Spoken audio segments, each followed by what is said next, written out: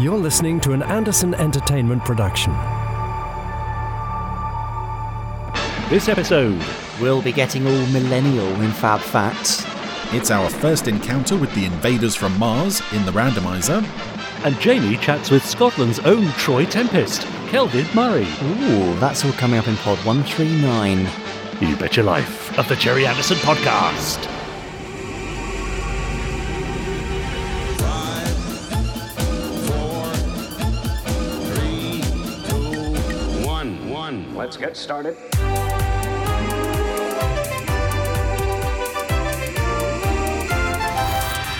Let's go.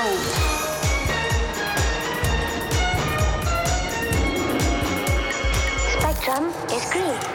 The Gerry Anderson Podcast with Jamie Anderson and Richard James.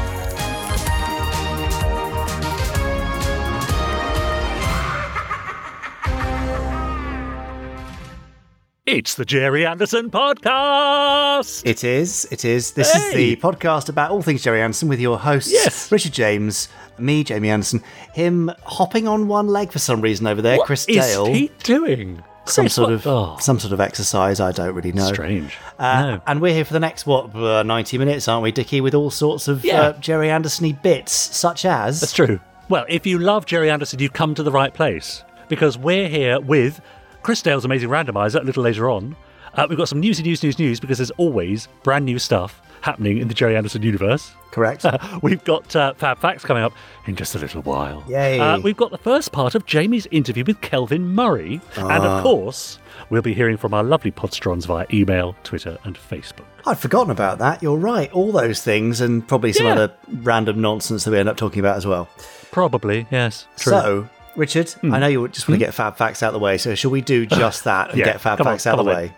Yeah, Okay. go on. It's like ripping a plaster off, isn't it? Let's do it now. Exactly. Here it comes. Now, time for this week's Fab Facts. It's Fab Facts, where I have a book of Fab Facts. I flick through the book, Richard shouts Fab, and I read out a page of Fab Factness for you. Are you ready for the flicking, Richard? Born ready for the flicking, Jamie. Good, because I'm ready for your Fab. Here we go. Fab! Ooh. Now, interestingly, this particular chapter of Fab Facts is chapter 14. Okay, why is that interesting? Well, it's not interesting at all. Oh. It, in fact, covers a period around the end of Space 1999, Interesting. which I know is one of your favourite periods of all things Anderson. Yes. And the Fab Fact reads as follows. Shortly after production concluded on Space 1999, along came a little movie that revolutionised the art of movie making, something called Star Wars. I'm not sure if you've heard of it. I think I remember that, yeah. yeah. I think I do vaguely remember it. Few people have probably seen something to do with it. Anyway, as well as featuring many actors who had appeared in Space 1999, since they've both been filmed at Pinewood Studios, the film was inspired by the visual look of Space 1999 as well. George Lucas, some bearded chap who did something with Star Wars, I don't know. He did quite well out of it, didn't he, as well? I think he probably did, yeah. He'd actually wanted to use the special effects lead from Space 1999, Brian Johnson, to oversee the effects on Star Wars. Great. But at the time, Brian was busy on the second series of Space 1999, and so Industrial Light and Magic, ILM, took the job. However, George Lucas rejected the original ILM design for the Millennium Falcon because it looked so much like the Space 1999 Eagle. Did it? Yes, and there are images online. Right. So they went back to the drawing board and came up with the iconic circular design for the Falcon that we all know and love today. Yeah. If you're wondering what happened to the original Falcon model, though, and what it looked like, you don't have to search very hard because it does actually appear at the start of the film as Princess Leia's blockade runner, the Tantive 4. Was it Tantive 4? I don't know. I see. Yeah. Among the cosmetic changes made to it from the original were the replacement of the ship's forward section. In the final film, it has a sort of hammerhead shape, whereas in the original, it has a round cockpit section like appeared on the final version of the Falcon. Aha. it was the insect-like cockpit section that Lucas felt most strongly compared to the Space 1999 Eagle. Yeah. Although it probably would have helped to differentiate them if they weren't both named after birds. Oh, okay. Now, yes, true. It's interesting. I mean, I was thinking, 1999 Eagle. Well, he had one. 2000. That's a millennium, isn't it? Oh, yeah. Yes, you're right. Yes. Eagle, Falcon. Yeah. I don't know if there's any link in the name. Probably not, but it's a nice you've thought. just got too much time on your hands. That's impossible. That's what you've been thinking That's about. impossible. Yeah. Now, I know that George Lucas also did a tour of the effects stage for Space 1999 when they were working out how they were going to do how they were going to do Star Wars. So I guess that's when he was talking to Rian Johnson and looking at the techniques they were using. So Crikey. A lot of the ways they did things in Star Wars were derived from or inspired by Space 1999 anyway. Wow. But in this case, it became the sort of anti-cookie cutter for the design of the Millennium Falcon. And I'm quite glad it did, actually, because it's a very cool, asymmetric-ish design. Oh, yeah. I used to make it out of pizza cartons when I was younger. Nice. Make my own models. Yeah, beautiful. Now, do you think, was that Brian Johnson's I almost signed the Beatles moment?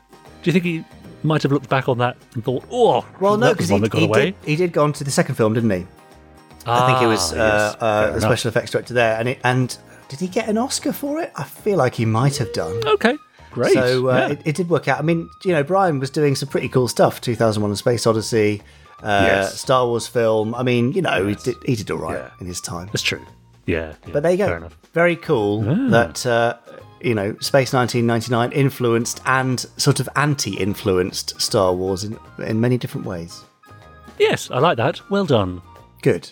Well, thank you for that. On that note, I think that brings us very neatly to the end of this week's Falcon Fact!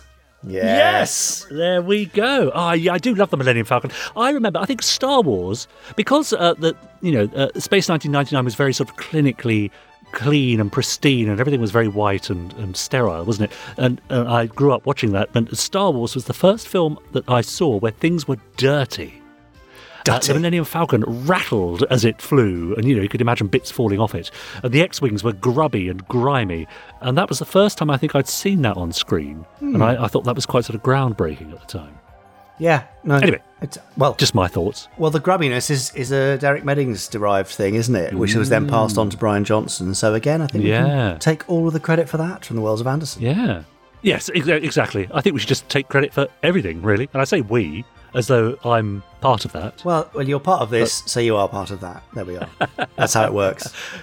You're listening to the Jerry Anderson podcast. The greatest thing you can do for us is to subscribe to us on whichever platform you're listening to us on to make sure that you don't miss a single episode. You can also leave us a rating and a review and click on the link and paste it in your social media profiles so everyone can get to hear it and they might join in and like it. You never know. Or not. Also, it's very easy to get in touch with us as well. You can simply drop us an email at podcast@jerryanderson.co.uk. I have a few emails here, so I'm going to dive in with this one from Ian Thompson, who says, "Good morning / afternoon, chaps. Please select as necessary." I'll take the latter, thank you. Yes, likewise. He says, I thought I'd like to pass on a tale from this week that made me smile, and hopefully you and all the other Podstrons as well. Ian says, I have in my possession a Thunderbird 2 from when my son was a young lad from the 90s Tracy Island, which I used it to keep a couple of small items safe in the pod. And also, being as it's Thunderbird 2, obviously, and for sentimental reasons, I've managed to hang on to it and keep it in my bedroom. Now, last week, says Ian, my 3-year-old grandson managed to find it, who came downstairs proudly holding what he called Grandad's plane. Seeing his excitement, I showed him by YouTube a clip of Thunderbird 2 taking off, which he was fascinated with and got me to replay it several times. So next, I showed the clip from Escape from New York where Virgil is attacked by the naval vessel the Sentinel, which he watched with me in awe. But when it came to the bit where 2 missiles explode under the aircraft and the tail section starts to burn, my grandson said, "Oh no," and ran off, only to come back 15 seconds later wearing his Fireman Sam firefighter's helmet and carrying his large fire engine, and he proceeded to try and extinguish the fire on Thunderbird 2. We had to watch this quite a few times to appease him, but when I showed him other clips of the other international rescue craft, he kept saying, "No, Grandad," and we had to go back to Virgil and his near-death experience. Suffice it to say, I think I have a future Ander fan in the making. Thanks, guys, says Ian. Hopes this makes you smile. It did me. Aww. It is excellent and always nice to hear and very cool. And also, he's clearly got good taste if his favourite is Virgil. Well, quite right, yes. Fab grandparenting, I think that would be, wouldn't it? Hashtag. A new hashtag. Fab grandparenting. Now, can we find hashtag fab great grandparenting? That's a mouthful, isn't it?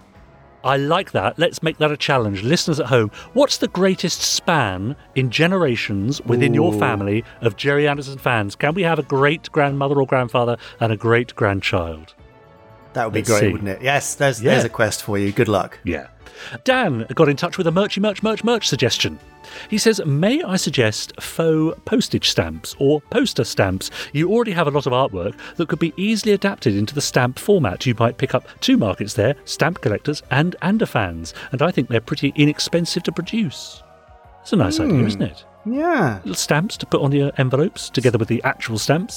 Something to look at. I mean, really, we'd like to see another actual stamp set, wouldn't we? But did that happen? I can't remember. There was didn't it? I think it was called the Genius of Jerry Anderson stamp set from the Royal Mail. That would have been 2008, maybe 9. Right. Possibly. Great.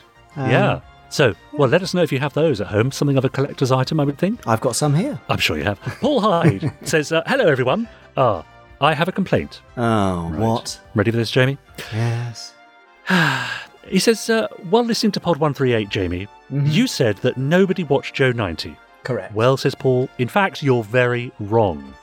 A couple of weeks ago, us at the Podders Arms on the Facebook Podstrons group did our normal episode club when we're not doing the quiz. We at the Podders Arms found Joe 90 to be very good.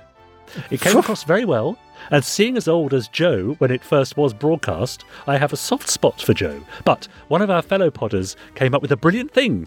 Going back to when the BBC did schools programmes, there was a programme called The Boy from Space. Anyway, the in question was called the something in question. Oh, there's a missing word there. That doesn't help. Anyway, the blank in question was called Beep Beep, and he was looking for his father. I jokingly said, this is Joe 90, after the result of being in the Big Rat. He's been brainwashed with all the missions that he'd done. Jamie, I think that you won't remember this, but I may be wrong. Anyway, complaint over. Have you got any plans for Pod 150? Anything big coming up? Keep up the good work. Love listening to you guys, and I have a good laugh at Richard. Keep safe. Yours, Paul Hyde. Fair enough. Yeah. Well, I don't remember the beep beep thing. The Joe 90. No, I mean, schools program. I feel like you've completely made that up. Yes, possibly. I'm sure it did exist, and look, each to their own. People, sure. People could enjoy Joe 90. It's just that a lot of people don't, which is fine. And I would side with them. So for Pod 150, though, now correct me if I'm wrong, but that'll be kind of around mid-April, won't it?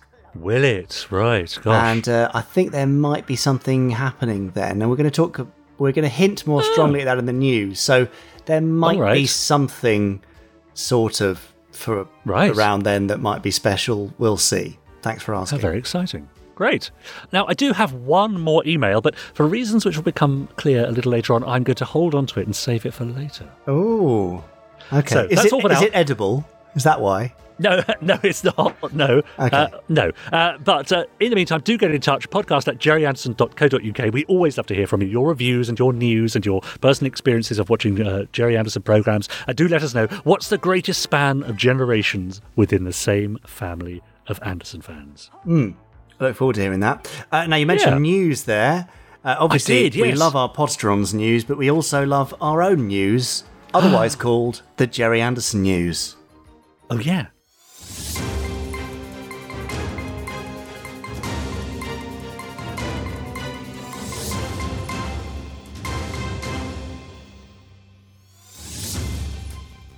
Go on, Richard, hit it. Newsy news.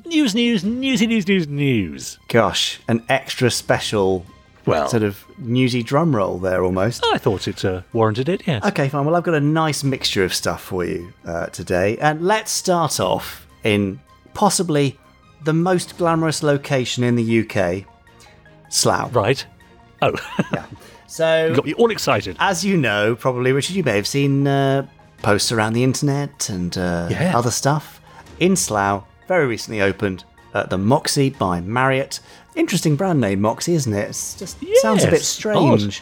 I've not heard of that before. They've opened a sort of dual-branded hotel, which is a Moxie hotel downstairs, the first 4 floors, and a residence inn, so longer-term sort of hotel, apartment-style living upstairs. The downstairs part, the Moxie, has a Thunderbirds theme threaded throughout. Oh, yes. And it's been my great pleasure to assist Moxie and Philip Steiner, the general manager there, and the wonderful team of architects and designers in sourcing some authentic Thunderbirdsy stuff to fit into the Moxie's rather cool sort of slightly hipster urban brand.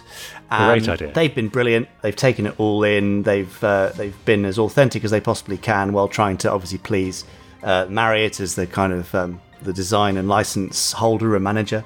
And I went there last week, and they've done a fantastic job. It was really lovely to see.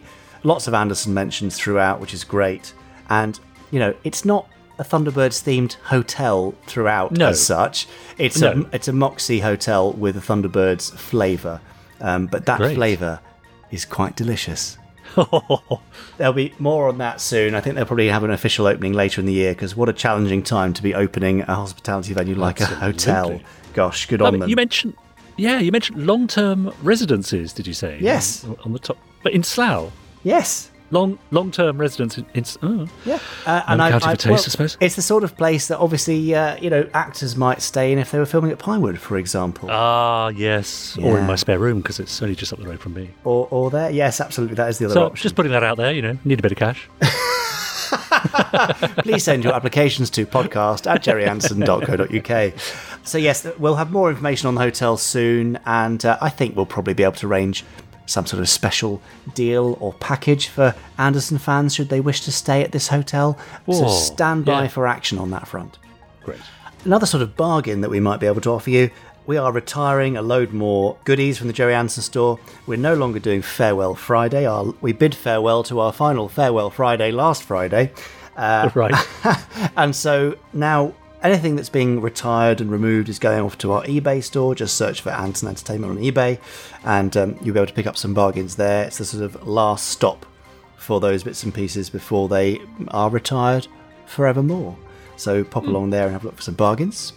Now, I mentioned just now before the news that there might be something cool coming up in, say, mid-April. You did, yes. What's that all about? I can't tell you very much about it, but I can say that we will be announcing the something cool next week. Possibly on Monday, maybe later in the week, but then we'll at least be able to tell you what it is, which is very cool. And it'll be something that we can all rally around a bit. That's as far as I can go. We need that. Yeah, Great. I think we do. And it'll be something that doesn't matter where you are in the world. It's something you'll be able to get involved in and enjoy. So that's that. Nice. If you're looking to get yourself a Big Chief Parker figure from Big Chief Studios, we've got a few left in stock, and the rather marvellous AC has done a very smart unboxing, which I think will be available on our social channels and YouTube. So if you're wavering over whether or not you should get one, then you can see the Parker figure in all its glory unboxed with a rather lovely commentary and narration by AC. And speaking of AC, he's been very busy finishing off the last couple of tech talks from Series 2. I think the series ends with the Eagle at the end of this week on Saturday. So go and have a look there. But Series 3 has already been recorded and I believe is being edited right now. So more tech talks to come, because they always go down a treat. They do, yeah. There's probably some other Anderson news, but I've forgotten. Richard, have you got anything before we sign off?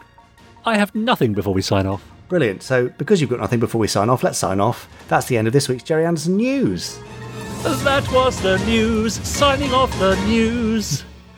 There. Nice. Another bumper crop. I love it so much. And there's so much stuff stacked up that we are currently unable to talk about. I mean, I've seen some things this morning which I so desperately want to tweet some frames from. Oh, but I can't. And they're no, I know that's good. But soon. I do see the odd post on our Facebook group, facebook.com/groups/podstrons. People saying, what's happening to this? What's happening to that? Where's Firestorm? What's happening with Terrorhawks reboot? And well, we can't tell you stuff. That's the thing. The thing. I'm so close to replying to some of these messages and saying, well, here's the situation. But I can't. No. Can't say anything.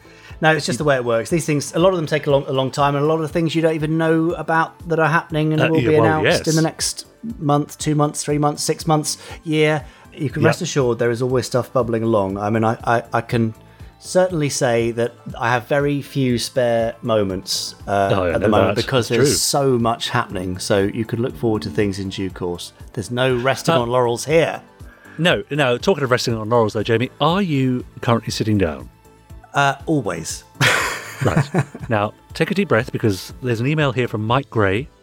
Okay. That he's the subject heading controversial post alert. Are you ready for some controversy? Maybe.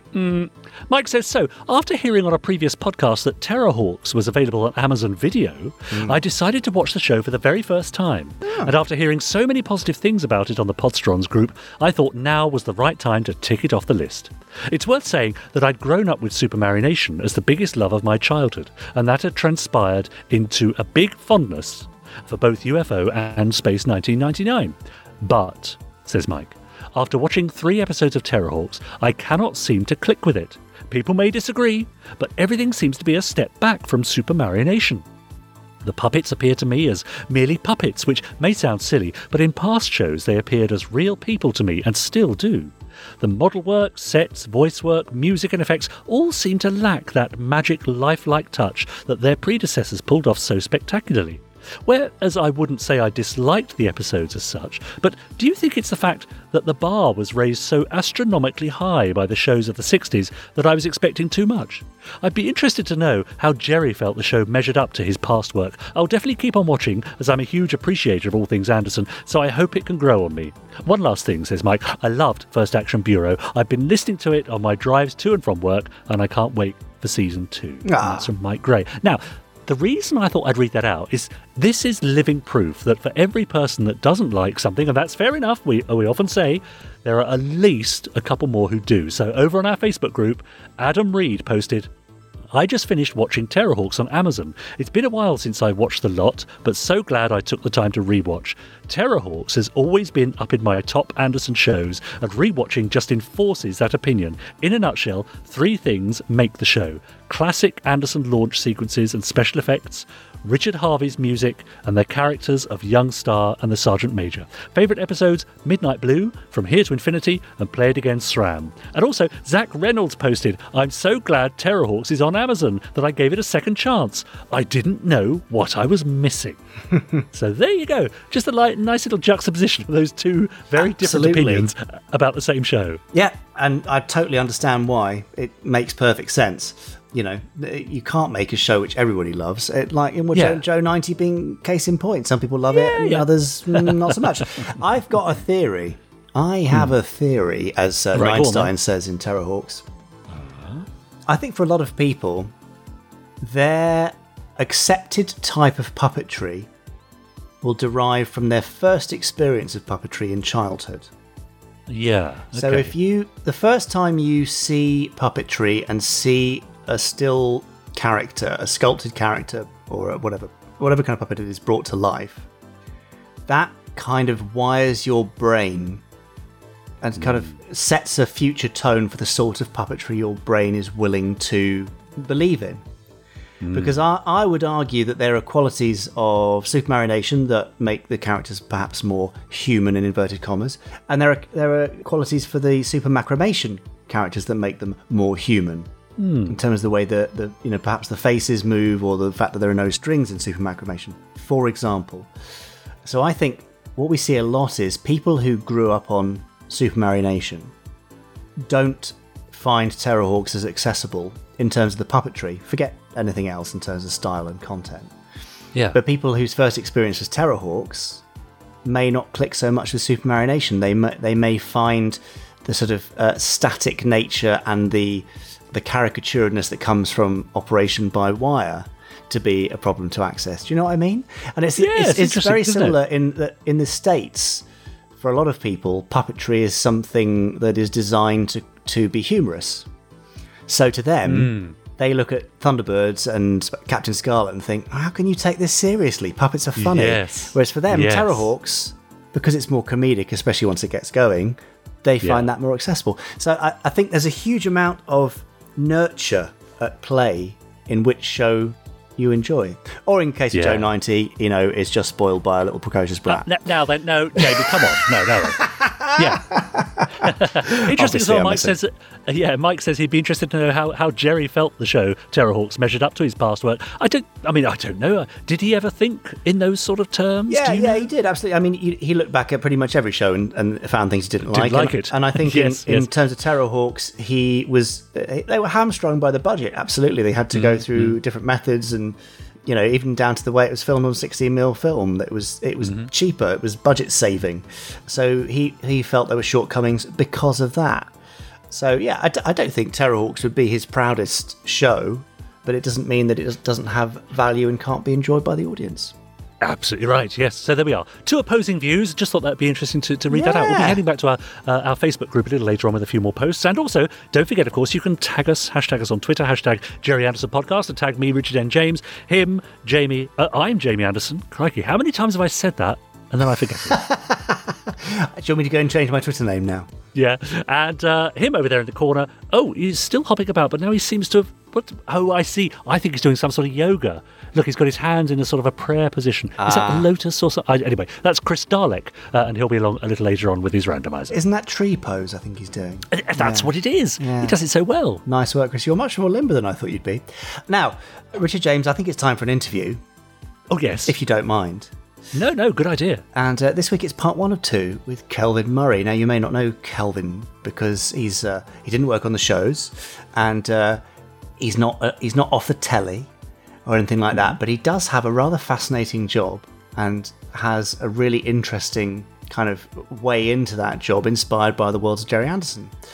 Right. So Kelvin is the Director of Expedition Operations and Undersea Projects for a company called EOS. He's a really fascinating guy, and I ended up christening him during this interview as Scotland's Troy Tempest. Yes, I did notice that. You're going to find out why in due course. Okay. But I just thought I'd read this because it sort of shows the level to which Kelvin is respected in the expedition and undersea industry. Kelvin's various adventures have been recognised by being elected as a Fellow of the Royal Geographical Society and a Fellow of the Fellow International of the Explorers Club. For his Arctic work and projects with Indigenous communities, he was recently also made a Fellow of the Royal Canadian Geographical Society. So a highly respected man of all things expeditionary. Yeah, and, it makes you think, what have I done with my life, doesn't it? Really? I know, I'm not a fellow of anything, just a fellow. So, yes, here comes Kelvin talking about all things Anderson and expeditions. Hello, my name is Kelvin Murray, and my job title is Director of Expedition Operations and Undersea Projects for a company called EOS Expeditions. And we run private vessel expeditions all over the world, primarily for super yachts and private vessel owners, but also some specialist projects. And I've been doing this now, working globally for, 15 years? Something like that. Nice. It's a very Anderson sci-fi sounding job title and a sort of range of aquanaut type activities. So I'm sure we'll find some sort of points of inspiration in the chat, Kelvin. What inspired you initially to reach out to us? Can you remember? I remember getting an email from you, just giving us a sort of general bit of summary and praise, which is always nice. Well, I'd been looking at the store website, and I have been a big fan since I was a tiny little person, which was quite a long time ago. And it was like, wow, love all the kit. So, and because of my job and everything in my association with the various different projects, I was like, oh, I've got to get myself a Stingray t-shirt. And and I also got a Thunderbird 4 print, which is up in my kitchen now. Awesome. And that kind of thing. And so because I'd made the purchase, I got a lovely email back saying, hey, welcome to the store. And it was all very friendly. So I wrote back just basically saying, well, you guys have been with me for a very long time, and you just may not know it. And possibly, everything that happened through the whole Jerry Anderson universe might have brought me to where I am today and what I'm doing. So amazing. Yeah. Well, I'm happy to hear that, and we'll happily take all the credit and find out the full story and inspiration as we have a chat. But you've already said you're a Stingray fan. You've got Thunderbird 4 vehicle print up there somewhere. So where does your love of everything Anderson start? What's your first memory as a wee nipper? It's definitely Stingray, and it's definitely the underwater stuff. And for some reason, underwater has always just stuck with me. And I can remember very clearly sitting in my granny's house, actually, and there's a bit always in the opening titles of Stingray that I always remember, where the two subs are the Stingray is being chased out of the water by a mechanical fish, kind of thing. And the reason it stuck with me is because I always wondered, like, wow, is that even possible? And but later on, as I realised, the laws of physics don't really apply when it comes to such a shame. But that, I always found that really fascinating. Wow, submarines chasing each other, and look at all these amazing undersea worlds and that kind of thing. And I've always been bitten by the underwater bug, so to speak. So this just completely tuned into me. Yeah, amazing. It was loved it. In terms of contemporary telly at the time, what else was on for kids? What else was on that you were watching at the same time as Stingray? Do you remember? Oh. Or was it just all about Stingray? Nothing else mattered? No, I think there would have, at the same kind of time I would have had, so there would have been Stingray and Thunderbirds, but I also remember there was other things like, Jamie and the Magic Torch. Yeah, remember that? Well, you would like to think so with your name. Thank you. So Jamie, Trotton and the Wheelies, I was also a big fan of. But I mean, this is when I was like tiny. Yeah. Tiny wee. But no, does seem to be a recurring theme that I was a fan of the Anderson stuff, right through. So Captain Scarlet, and then into Space 1999 and UFO, and then when Terrahawks came along. Rather, maybe slightly cruelly, we started referring to my grandma as a Zelda, because whenever she got up in the morning, she had this like big crazy hair, and I mean, she took it all in good humor. But we used to call her Zelda. Yeah, teachers, grannies, and aunties all had that, so it wasn't just you. You shouldn't feel too cruel. Okay, good. Yeah. But then, and then after that, I sort of like grew up a bit more and got out into the real world and into work and that kind of thing. Things sort of like began to tail off for me then. But it was very much a big part of my childhood and my younger teenage years. So, but I mean, you compare shows like the Stingray and Thunderbirds, Chorlton and the Wheelies, and Jamie's Magic Torch. The scale and the scope and the ambition and the look of it is just so wildly different. I'm assuming that it was the realism an important part of you getting into the underwater stuff. I mean, the model work and the physics. I know we're saying that the laws of physics are ignored for the Terrorfish and Stingray chase, but do you think a show like Stingray would have had the same effect on you had it been a 2D cartoon? No, I think it was relatable. When I think of things like. Thunderbirds and how they would, transport themselves from the lounge area there, spinning around in the paintings and going down in the chutes and things like that. I mean, you could almost feel yourself doing that kind of thing. So I think with these, even though they're puppets and they're clearly puppets, you can still, relate to them and you can still put yourself in their shoes. Whereas I don't think you have the same thing with an animated cartoon and so on.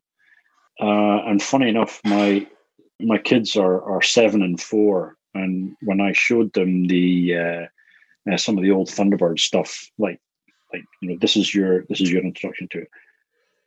My son, who's a bright lad, and he's very impressionable, and he's very well, he's seen and done a lot of different things, and he reads like a maniac.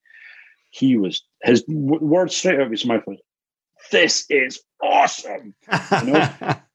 So despite living in a world of iPads and Kindles and technology and books and adventure movies and and all this kind of stuff, it still strikes a chord. It still works really, really well for kids.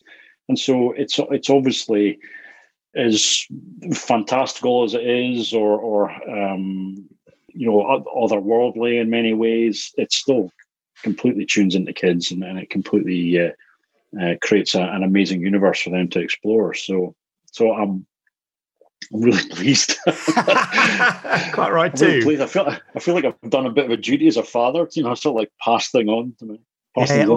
It's what we refer to as fab parenting, basically. If you're introducing the kids to classic Thunderbirds. So, but how was that experience for you then, watching the classic alongside them, other than feeling the pressure of, I hope they like it? But does it change your viewing experience of it? Do they latch on to different things to you, or is it sort of a unifying experience watching it with the kids? Oh, definitely unifying. I think it's it's almost like I'm seeing my childhood happening again, vicariously through my kids. So it's it was actually really, I don't know, reassuring is the right word, or but it had a profound effect, to see him get so excited, about it, and and when he saw the Stingray T-shirt, he was just like, "I am so jealous." Well, we'll have to sort out a kids' version of that ASAP after this. And it's not often that I'm able to talk to somebody who's recently showed the shows to their kids. So I just want to ask you one more thing, and then we'll get back onto your personal experience, Kelvin. In terms of the puppets, they give you any reaction to them? Because it's really interesting. In the UK, we're generally culturally a bit more used to puppetry, but outside of the UK, puppets are only used, often for comedy, particularly in the US. I mean, Team America and a few other things I've seen recently, sort of Comedy Central, using puppets purely for comic effect. So therefore, they don't have the same relationship to it, because Stingray and Thunderbirds take themselves relatively seriously. So what was their reaction? Or did it not even come into the conversation? No, I mean, it's going to sound a bit like Proud Daddy kind of thing, but my son is a reading age of about 12. Oh, great! Smart lad. He's an advanced learner, and all this kind of thing. So we take the time to explain things, because he sees what's going on. So we explained about them being marionettes, and that had been expanded into super marionation and all that kind of thing. So he got all that. But it didn't matter. It was just like, it's an amazing story. It's this happening. There's this action. Blah blah blah blah blah. So I think it would have been as as impactful if had it been sort of modern live action with all the CGI effects and this, that, whatever. So it's still a big impact. My little 4-year-old daughter, she just kept saying, "Is he a baddie? Is he a baddie? Is he a baddie?" No, he's not a baddie. No, they're not all baddies in this. Sometimes they're just people that need to be rescued. And, is he a baddie? No, he's just a... So there was a lot of that going on. So no, they were just completely absorbed. Awesome. Well, I hope you can continue to enjoy more episodes, and that's pretty awesome. So when you spoke about the Stingray, first of all, it's all about the vehicle and the underwater stuff. So I know a lot of people, the visuals and the vehicles are almost characters in themselves. They become so important. There's in Thunderbirds, Terror in New York City, there's a scene where Virgil is shot down by the US Navy, and the crashing of Thunderbird 2, people remember really, really vividly, almost as vividly as the opening episode of Thunderbirds with the fire flash coming down and the elevator cars. But I think a lot of people, they don't actually care that much about Virgil. They're more worried about Thunderbird 2. It becomes something really meaningful and precious. Is that something that strikes a chord with you, or did the characters actually make as much of the series as the vehicles? That's an interesting one. I think I connected much more, or maybe not connected, or I understood, or I tuned into the Stingray characters a lot more than I did the Tracy family, for example. Interesting. And when it came to Thunderbirds, it's as you say, it was the different vehicles. Because it could name and describe all the different vehicles, but probably couldn't tell you, which Tracy brother was flying or controlling which one. They were just like the pilot, so to speak. Yeah. But with I don't know, I think maybe Stingray was a bit more character driven, and you had these very, very distinct personalities of, the square-jawed Troy Tempest and this mysterious, Marina, and then the sort of like the comic sidekick Phones and that kind of thing. So, and then on unusual things like, the if you think about the gruff commander, I can't remember his name. Commander Shaw. Commander Shaw. That's it.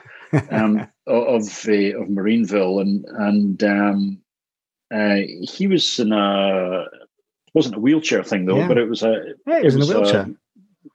But it was a kind of a motorized. Yeah, thing. Which if you think about it, these are all really distinct, different. Everyone wasn't all pretty, and they weren't all sort of like classic heroes, and it was all quite unusual. And having a mute, mysterious underwater living woman, that's just So interesting stuff. And also the love triangle aspect as well. Although if kids are not really interested in that kind of thing, and I laugh every time my son sees kids, it sees characters kissing or any kind of romance. He's just like, and it's just like, oh man, you're so going to change. And but having this love triangle between Troy and Marina and what's her name? Atlanta. That's it. Yeah. Got to remember all these marine puns, surely, Kelvin. If anyone's going to remember these marine puns, it's got to be you. Yeah. Well, funny, I've got a couple of friends whose daughters are called Marina, and I should really ask them if they're. You must. Yeah. You've got to find out. Yeah. So I definitely think there are differences between different programs. I think Stingray very much character driven, although the sub was a really, really cool thing. It was a kind of a means to an end, Yeah. Whereas I think with Thunderbirds, definitely the vehicles themselves. I always liked Thunderbird 3. It wasn't really used that much. Although I'm a Thunderbird 4 person. Of course. It's Thunderbird 3. I always thought looked the coolest. Okay, I'm surprised that Thunderbird 4 didn't automatically top your list and push all others out. Oh yeah. But tell you what's funny is that with all of these things, I was always interested in the mechanics of how they worked. And so I would look at Stingray's propulsion, for want of a better word, and I would go, right, how does that actually work in the water? And I would look at Thunderbird 2 and I would say, it would have to be really, really powerful jets to get it to actually fly and provide any kind of lift with those wings and things like that. But I didn't, say that's not real. I would say, oh, I wonder how that works then to actually make it do what it does and things like, how does the tail thing work on the mechanical fish, the terrorfish, and all that kind of stuff. It was ammunition and food for a hungry, creative, curious mind. Yeah, so really loved it. A technical fascination. A lot of people grew up with that, and that evolved over time. So did that mean then that the shows that were less underwater based for you held less of an interest? I mean, Captain Scarlet, for example, did that hold your attention as much as those previous shows with Stingray and Thunderbirds? It did, but even at a young age, I felt there was some sort of moral ambiguity, because I seem to remember in the opening episode that it's the it was something along the lines of they're scanning us or something. Like, quick, open fire! You know, it was like the first thing the humans did was Captain Black started the war with the Mystrons. It was the humans that fired the first shot. Absolutely, but that was a really interesting angle, which they kind of never really explored. Just made the Mystrons cross for the rest of time. Yeah, but it was one of those things that it really did make me think about our responsibilities, and I now work in areas that we are, I say we, like as an industry or as a concerned party or stakeholder, something, we're actively trying to protect these areas. We're trying to be sensitive when we go there, and all those kind of things. I mean, these are really, really relevant things today, but they were sort of being poked at in a way, sort of like 50 years ago, by these programs. So it's interesting. It would be interesting for people to go back and really look at it again. I'm sure somebody's done some papers on them.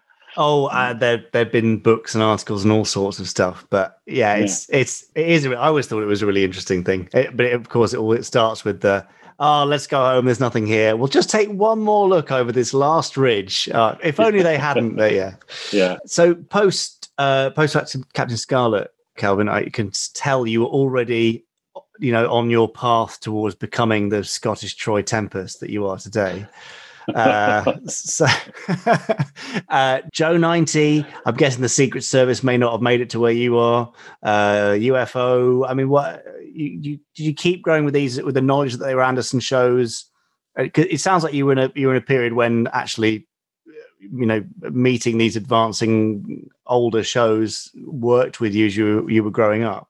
Yeah, it did. I mean, Joe 90 was the last of the sort of classic, the penultimate of the Supermarionation. There was the Secret Service, which was Stanley Unwin as a secret agent priest, which very few people saw, and it was cancelled after 13 episodes. Very peculiar. If you haven't seen it, but highly recommended. Bit weird. All right, okay. Stanley Unwin, as the comedian who spoke Unwinese. That was his special skill. Basically, Dad met him at Pinewood once and was like, "Oh, I love your comedy. I must write a series for you," and created this ridiculous half Supermarionation, half live action hybrid. Wow. Check it out. There you go. So that's news to you. But Joe 90 really, most broadly marked the end of the Supermarionation era for most people. Yeah. So I do remember Joe 90. I remember explaining it again to my son, and he was just like, wow, because of course he's into secret agents as well. Wow, it's a boy's a secret agent.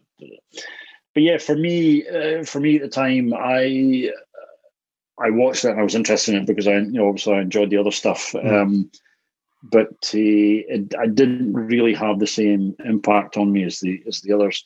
But then I was into Space 1999 was the next one, I would say, for me, and that's. And I can't remember at the time if I twigged that it was part of that whole universe. Although it did very clearly have the Jerry Anderson name attached to it, and it was ATV. ITC, ATV, Century 21, Group 3. All those kind of vaguely familiar distribution and production company names. Yeah. So I had those different, but I guess at the time I didn't really care that much, because I was more interested in the actual program and the content. Yeah, of course.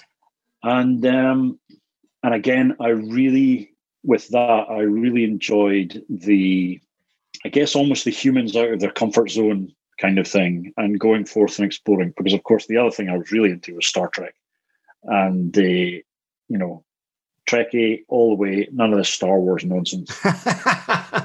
Where you've got, I find that humans being put into extreme environments is much more, sort of like fascinating. Yeah. And in many ways there is this whole kind of like moral or this kind of inspirational thing where we're going off into the dark and we're able to survive and overcome anything and so on. But then they also make a few alien pals along the way, and that throws up all these other interesting ideas. So So yeah, I loved it. And then of course the initial premise of just like the moon being blasted off into space. It was like, wow. I just loved how imaginative it all was, and it all seems so original but actually almost believable. Yeah. I never questioned it. I was like, why? The moon would never do that. The moon would never be blasted off into, da-da-da.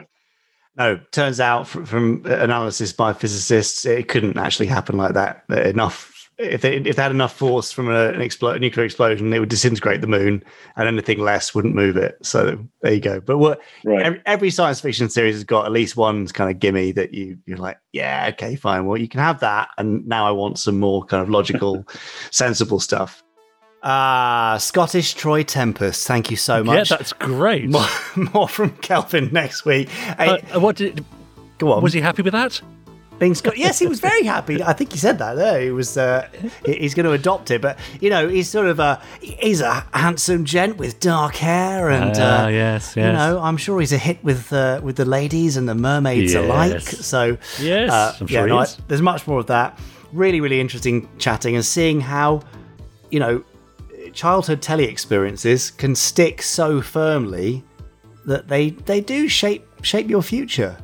Yes. It's a bit like nominative determinism, except in this case it's kind of content determinism. Yeah. It changes your life. So more of Kelvin next week, and we'll be delving into more of his adventures and perhaps misadventures too.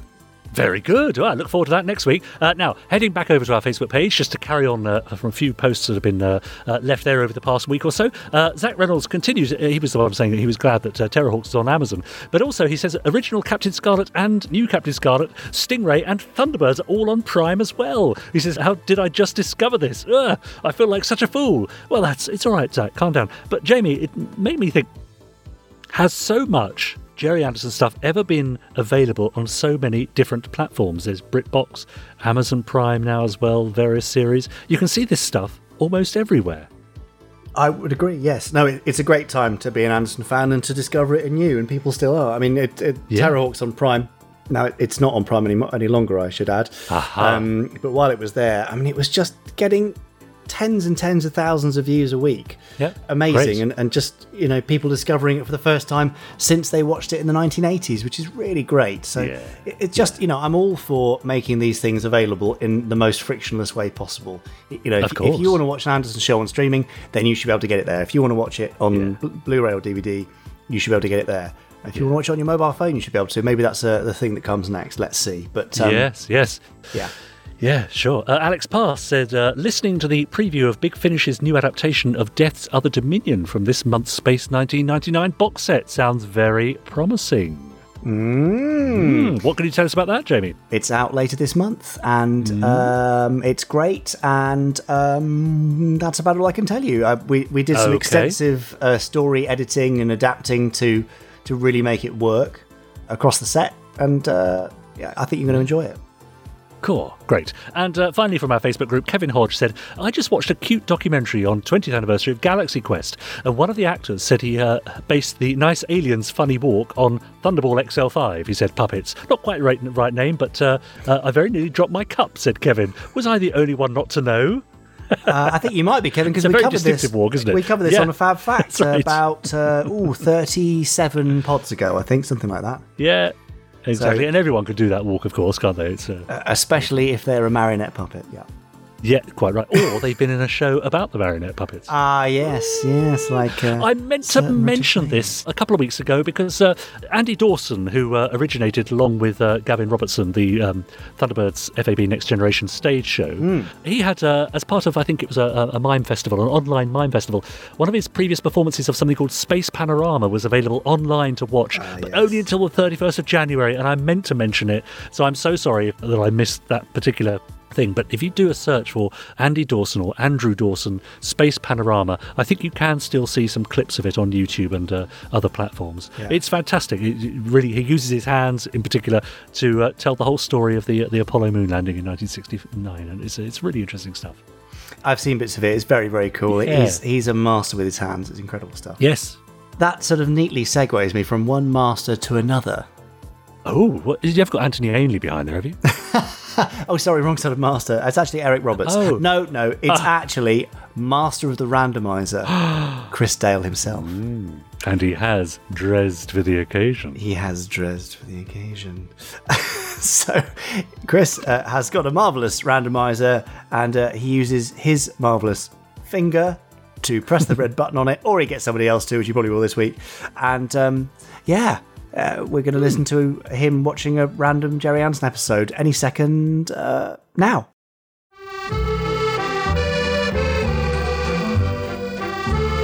You will do this great favor for me. You will model for me at the premiere. Well, Monsieur Lemaire, I'd gladly put on a dress if that's what it's going to take to get you to agree to pressing the button on the randomizer today, although I think Marina's particular body shape might be more flattering to your creations than mine, and not to mention much less nightmarish. Oh, that dearest girl. I would follow her to the edges of the earth. Excellent. You mean? I mean, if you press the big red button right here, I, as Marina's manager, can guarantee she'll be at your fashion show. Probably. You will not be disappointed. I promise you. There will be a sensation. Well, let's hope so. Oh, mon Dieu. Yes, I'm sorry, it is rather a lot of noise. Let me just take care of that. Huh. Well, that's a sound we haven't heard for a while. What does it mean? I don't understand. It means that we have landed on an episode from a 2-part story. So we'll be watching part 1 today and part 2 next week. I would never have believed it. Indeed. So break out the champagne. Did I hear someone mention champagne? And pass me that printout, Francois, if you please. I shall commit my great secret to Pepper. Oh, thank you. Right, let's see. Okay. What is it? Well, it's, I hope you don't mind. No. I mean, it's not one of my favourite stories from this particular series, but... Alas, I'm the end of my wits. What am I to do? But it's also notable for being that show's very first episode. Oh, this is too much. Which, is definitely something. Oh.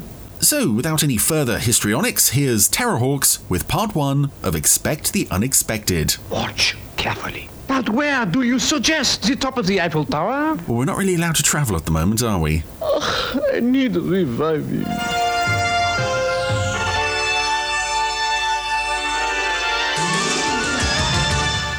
So, welcome back to Terrorhawks on the Randomizer, and a 2-parter. This is quite a rare thing for us. This is the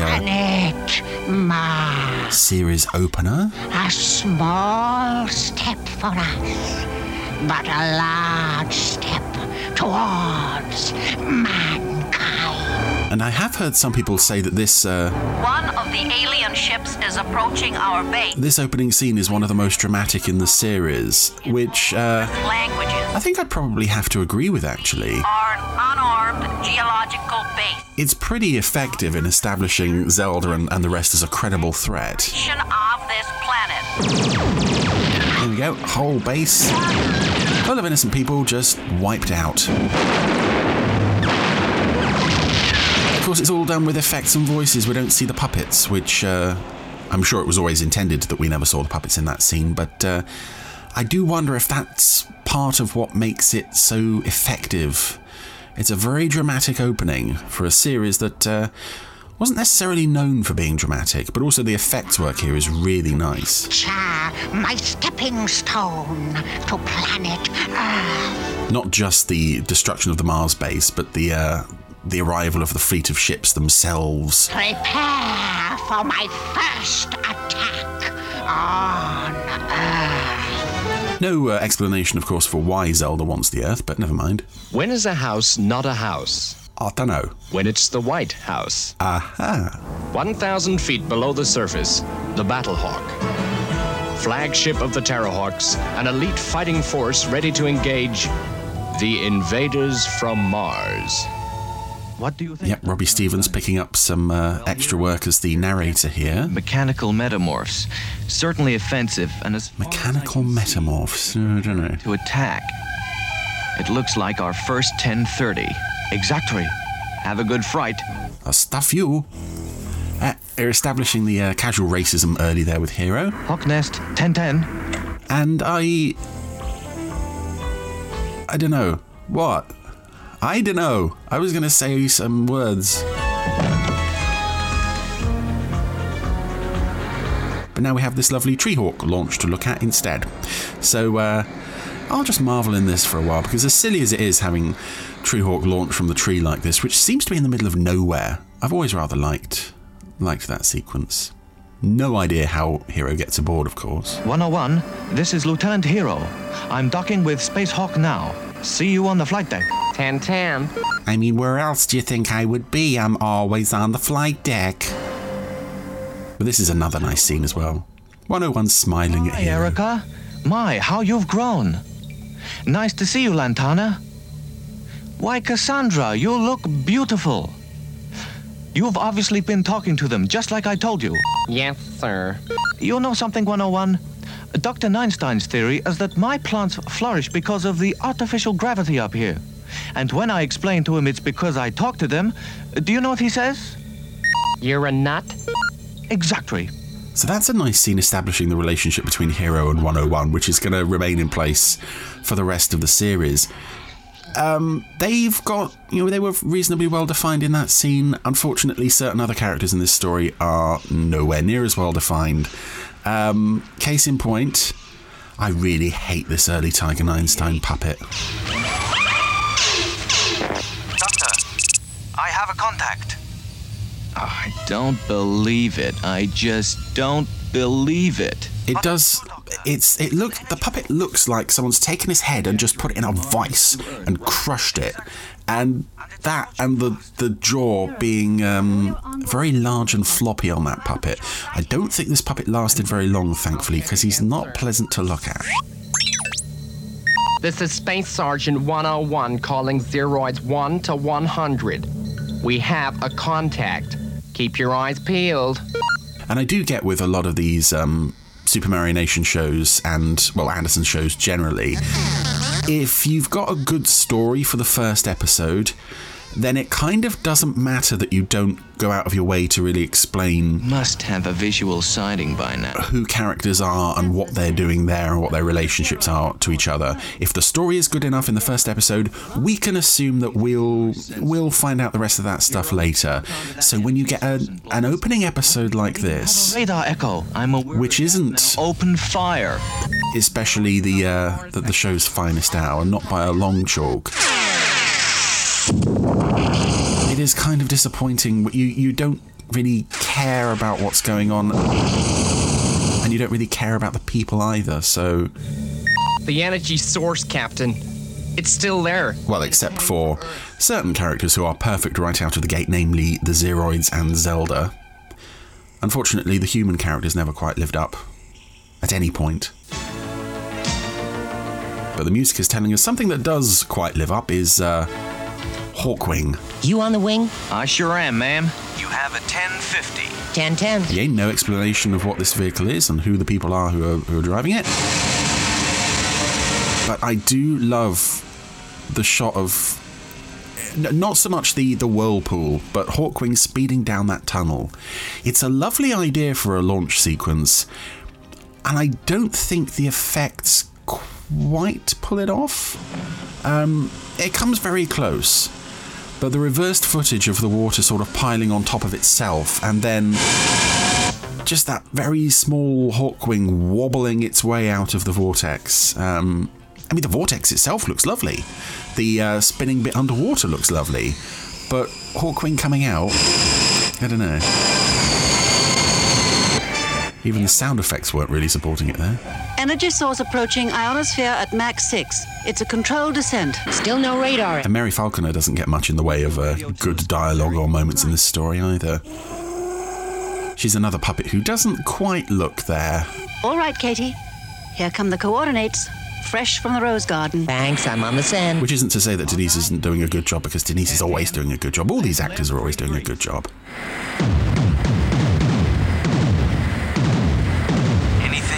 I fired at nothing, and guess what I hit? Okay, Katie, stay in that area. I may need you. 10-10.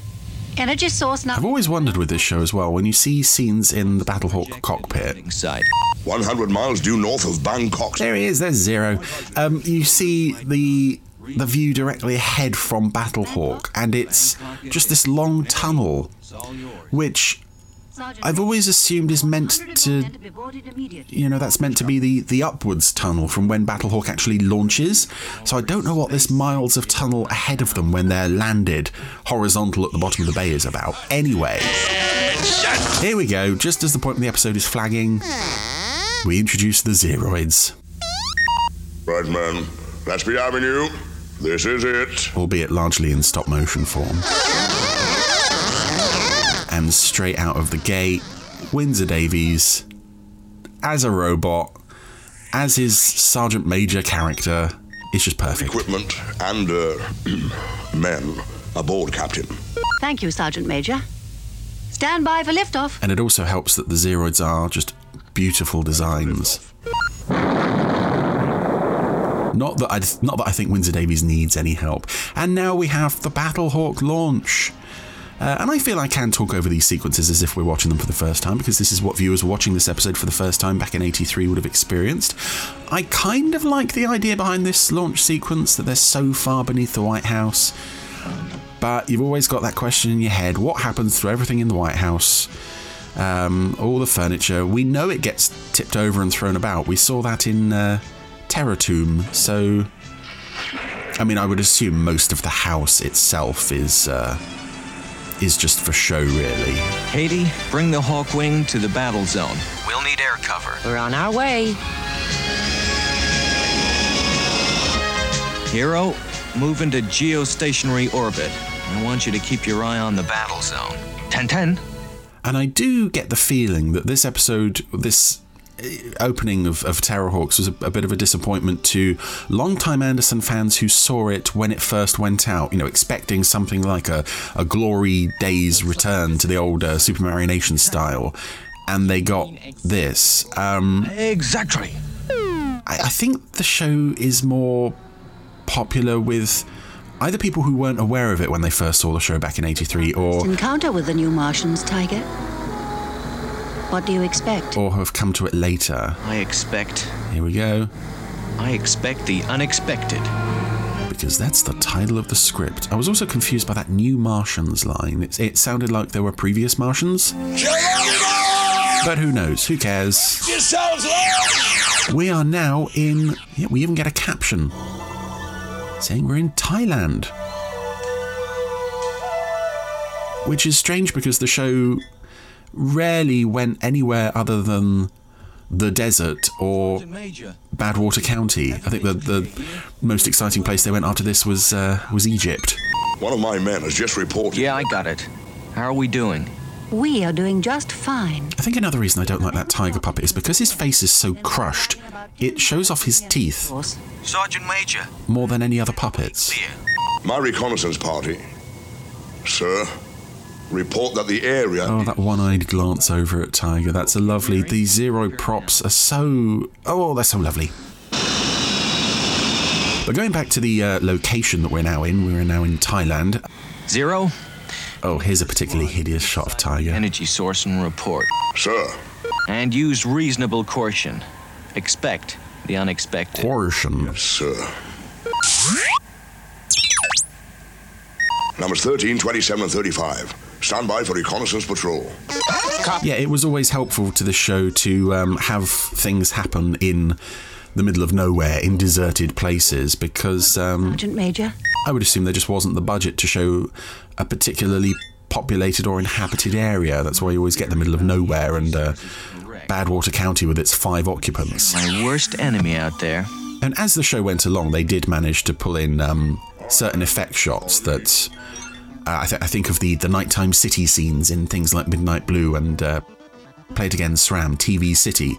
That always looked quite nice, but... I'm moving us to Hill 28. You couldn't show an inhabited area on this show's budget. It was rare, really, to see multiple puppets in the same room. I think later on there's a party scene in Space Cyclops, and there are lots, or seemingly lots, of puppets there, and it's quite a shock. And away goes Terrorhawk, which, I don't know, it looks quite nice in that one publicity photo. Otherwise, I don't hugely see the point of this vehicle, though it does look nice close up, though. Again, the idea was that it could detach from Battlehawk and sort of observe the battle site, but they didn't really use that feature that often. He's nothing. Zero, how we doing? We've located the energy source, sir. And what? So I've waffled over a lot of what's actually happening here. There's an unknown alien energy source they've tracked from Mars to Earth. I can't see it. They can't see it. Zero, fire an energy bolt at the source. So? And it's a... This is demonstrating a power of Zelda's, a feature of hers that... the energy source is still there, but... was rarely ever employed after this. And I get the feeling that it's introduced in this episode because they're planning to make more use of it. But they never really do. What can you see, Sergeant Major? I see a spaceship. Under a gigantic spider. It's an alien spaceship. And it is under a gigantic spider. Just what I expected. A rubber spider. Right, but the spider's not gigantic. The spaceship's minute. Yeah, Zelda's ability to change the size of her vehicles. You would think that would be a massive advantage in combat against the enemy. I think she only uses it again once after this. But this is very cool. The flashing, now the spaceship is bigger than the spider, but not by much. Roll on. And bigger again. And then it just fills the sky. It's very cool. Roll on! Yeah, if nothing else, this show really establishes Zelda as a threat. Zero to Battlehawk. I want 50 men here immediately. On our way, Sarge. No, Sergeant Major. No. Return to Battlehawk.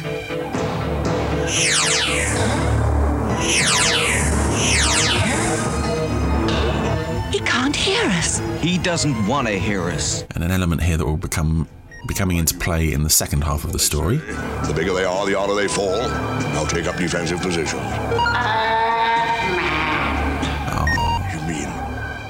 And she calls him a man. I believe 13 is an unlucky number for some people. Oh dear. Poor old 013. Oh no. There! I was right. That's it, we've established these robots are absolutely gorgeous and perfect in every way. Let's just kill one of them. If nothing else, I think that's more villainous than anything else Zelda does through the whole series. You don't kill the Zeroids. You can't hit me, but I can hit you. And she does actually hit another Zeroid there in that effect shot. One of them was clearly blown to pieces, but Rounded. It's not acknowledged. Because later on, 013's death is acknowledged in quite a touching way. But we're not there yet. That's next week. 10-10.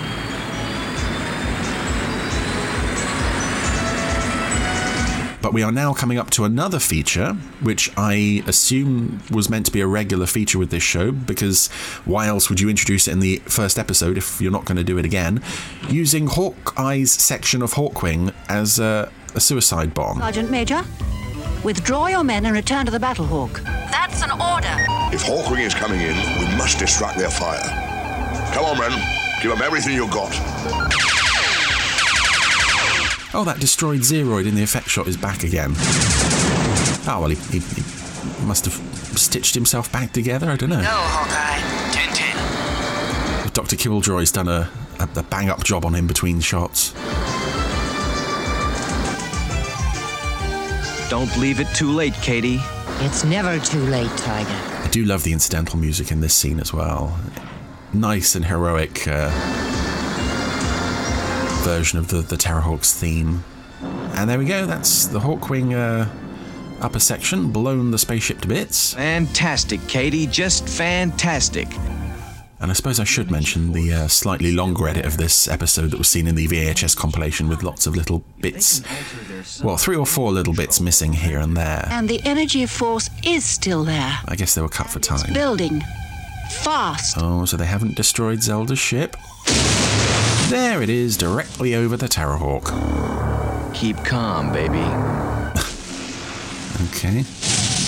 Nobody knew those would be his last words. Tiger's been snatched. Mary's in a green beam. Again, this is all abilities that we never see Zelda use again against the Terrorhawks. This ability to just teleport them at will. Stupid doctor. Immobilize them in a green beam. No better than to attack us. But speaking of green, that's a lovely close-up shot of Zelda. That's our first sight of her. You speak to me like that. And she looks hideous. A human being.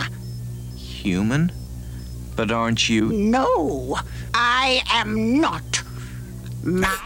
Yeah, to be fair, Tiger, you wouldn't look at Zelda and think, are you sure you're not human? We were their robots. But soon our intellect was greater than that of our creators. So we destroyed them. Your android? Yes. We are androids in the mold of our creators. Based on the oldest and wisest.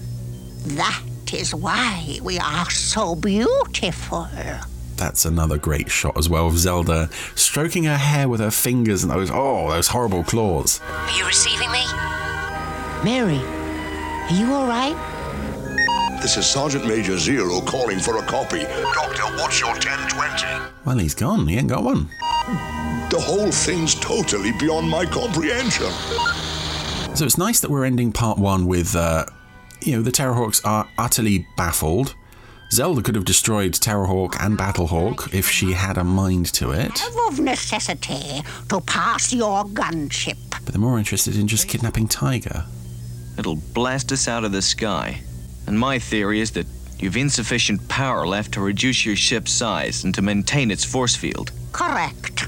But they won't fire with you aboard. Another feature of early episodes. They will. Tiger, the phrase "I have a theory" was always prevalent throughout the show's run, but in the earliest episodes he had a knack of coming up with these very unlikely theories and being proved right. I hear you, Doctor.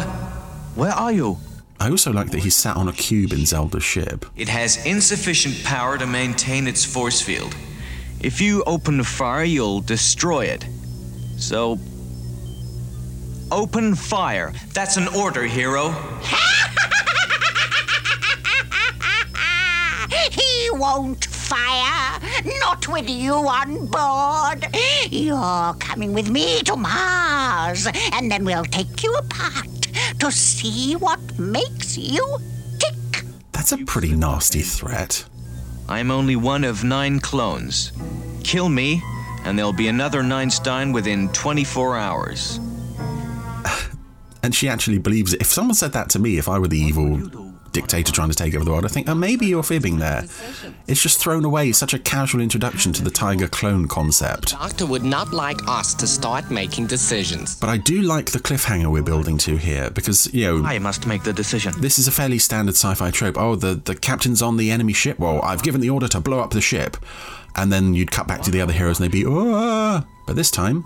Open fire! They actually do it. What have I done? They have opened fire. Yes, Zelda. This has got to be the end. Although those shots are taking a very long time to get anywhere near Zelda's ship, but that was the first episode of Terrorhawks Expect the Unexpected, Part 1. We have a to be continued on the start of the end credits Noughts and Crosses game, and yeah, I've spoken before about the problems with early Terrorhawks, and I've spoken about them here again, and it's, some things really work. The effects are good. The Zeroids are perfect right out of the gate. Zelda is perfect right out of the gate, but the human characters are, with the possible exception of Hero, are not that fun to be around just because either we don't know too much about them yet, or they're absolutely butt ugly, case in point Tiger Einstein. If the story was stronger, that wouldn't be a problem. Since it's not, this isn't a superb opening to the series, I've got to say. I can understand why people were put off by this back in the day. The show would get better, but unfortunately it won't get better in part 2, which we'll be seeing next week. Yay!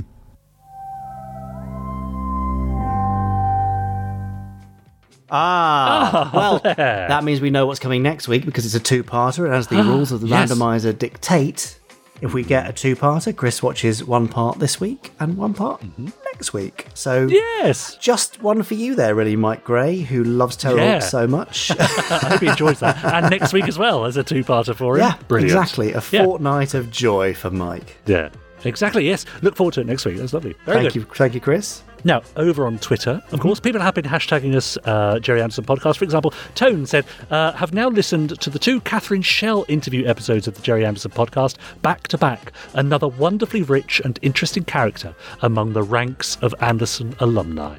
That's nice, isn't it? Lost in Transition said, re-listening to the Jamie Anderson's interview with the legendary Shane Rimmer on the Jerry Anderson podcast. Absolutely terrific stuff from Shane. Yeah, it is nice to be able to go back and hear those voices again, particularly those that, we've lost since we started this podcast. What was it, a couple of years ago or so? And Jeff Owen says, using Geek Cred in work again. I had to give a company phone number to one of our wardens, and I saw that the number ended in 1999. Did I say it as 1999? Nope. 1999? Nope. 1999, of course. Yes. Very good. So do tag us, me, Richard N. James, or him, I'm Jamie Anderson, or him over there. Oh, he's lost his balance. Yeah, now the randomizer's out the way. He's lost focus, I think. Chris Dalek. And I'll read out your tweets next time. Great. I look forward to all those tweets and more. Yeah. And particularly Kelvin Murray Part 2, actually. I'm kind of looking forward to hearing more from him. And obviously, Terrorhawks, Expect the Unexpected Part 2. What's not to love about... It's a week of Part 2s. Yeah, exactly. Exactly. That's it. You're quite right. So we'll see you next week in Jerry Anderson Podcast Pod 140. Part 2. Part 2. Oh, no. 139 Part 2, sorry. also known as 140. Yes. Email us podcast, jerryanderson.co.uk. Follow us on Twitter. Tweet us with the hashtag Jerry Anderson Podcast. And we'll be back in your ears next week, shan't we, Richard? Yeah, definitely. All right. See you then. Bye. Bye.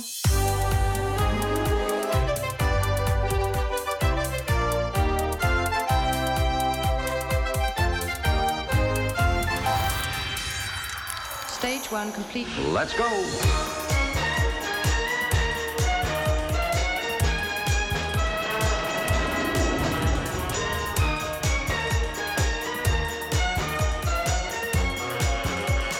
Spectrum is green.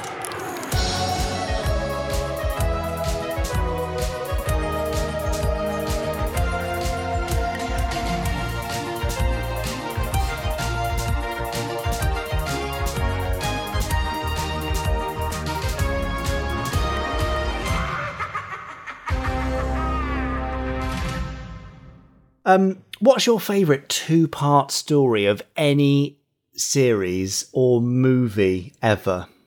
Oh, favourite two-part story? Well, it's got to be, I've got to go to Star Trek Next Generation, and I've got to go to Best of Both Worlds, parts 1 and 2, that I think straddled the end of the 3rd season and the beginning of the 4th, I think. Yeah, it's got to be that, definitely. I remember watching that and not being able to wait, because it was literally... You had to wait, months for the next season, not just next week. How about you? No binging back then. No. I'm not sure, actually. I know I asked the question, but I now can't think of the answer. Well, surely it would be Death Watch Part 1 and Part 2, or Fire Within Part 1 and Part 2? Yeah, let's say it was Death Watch Part 1 and Part 2. What did you like in particular about that? The fact that there were 2 parts, I was quite a fan of. You haven't seen it. Oh, what's that? That sounds like the door. Yes, I'll have to convenient. go. Sorry. Bye, right. Richard. See you next week. Yes. Bye. Bye-bye. See you next week. You have been listening to the Jerry Anderson Podcast. Wasn't it fun? You have been listening to an Anderson Entertainment production.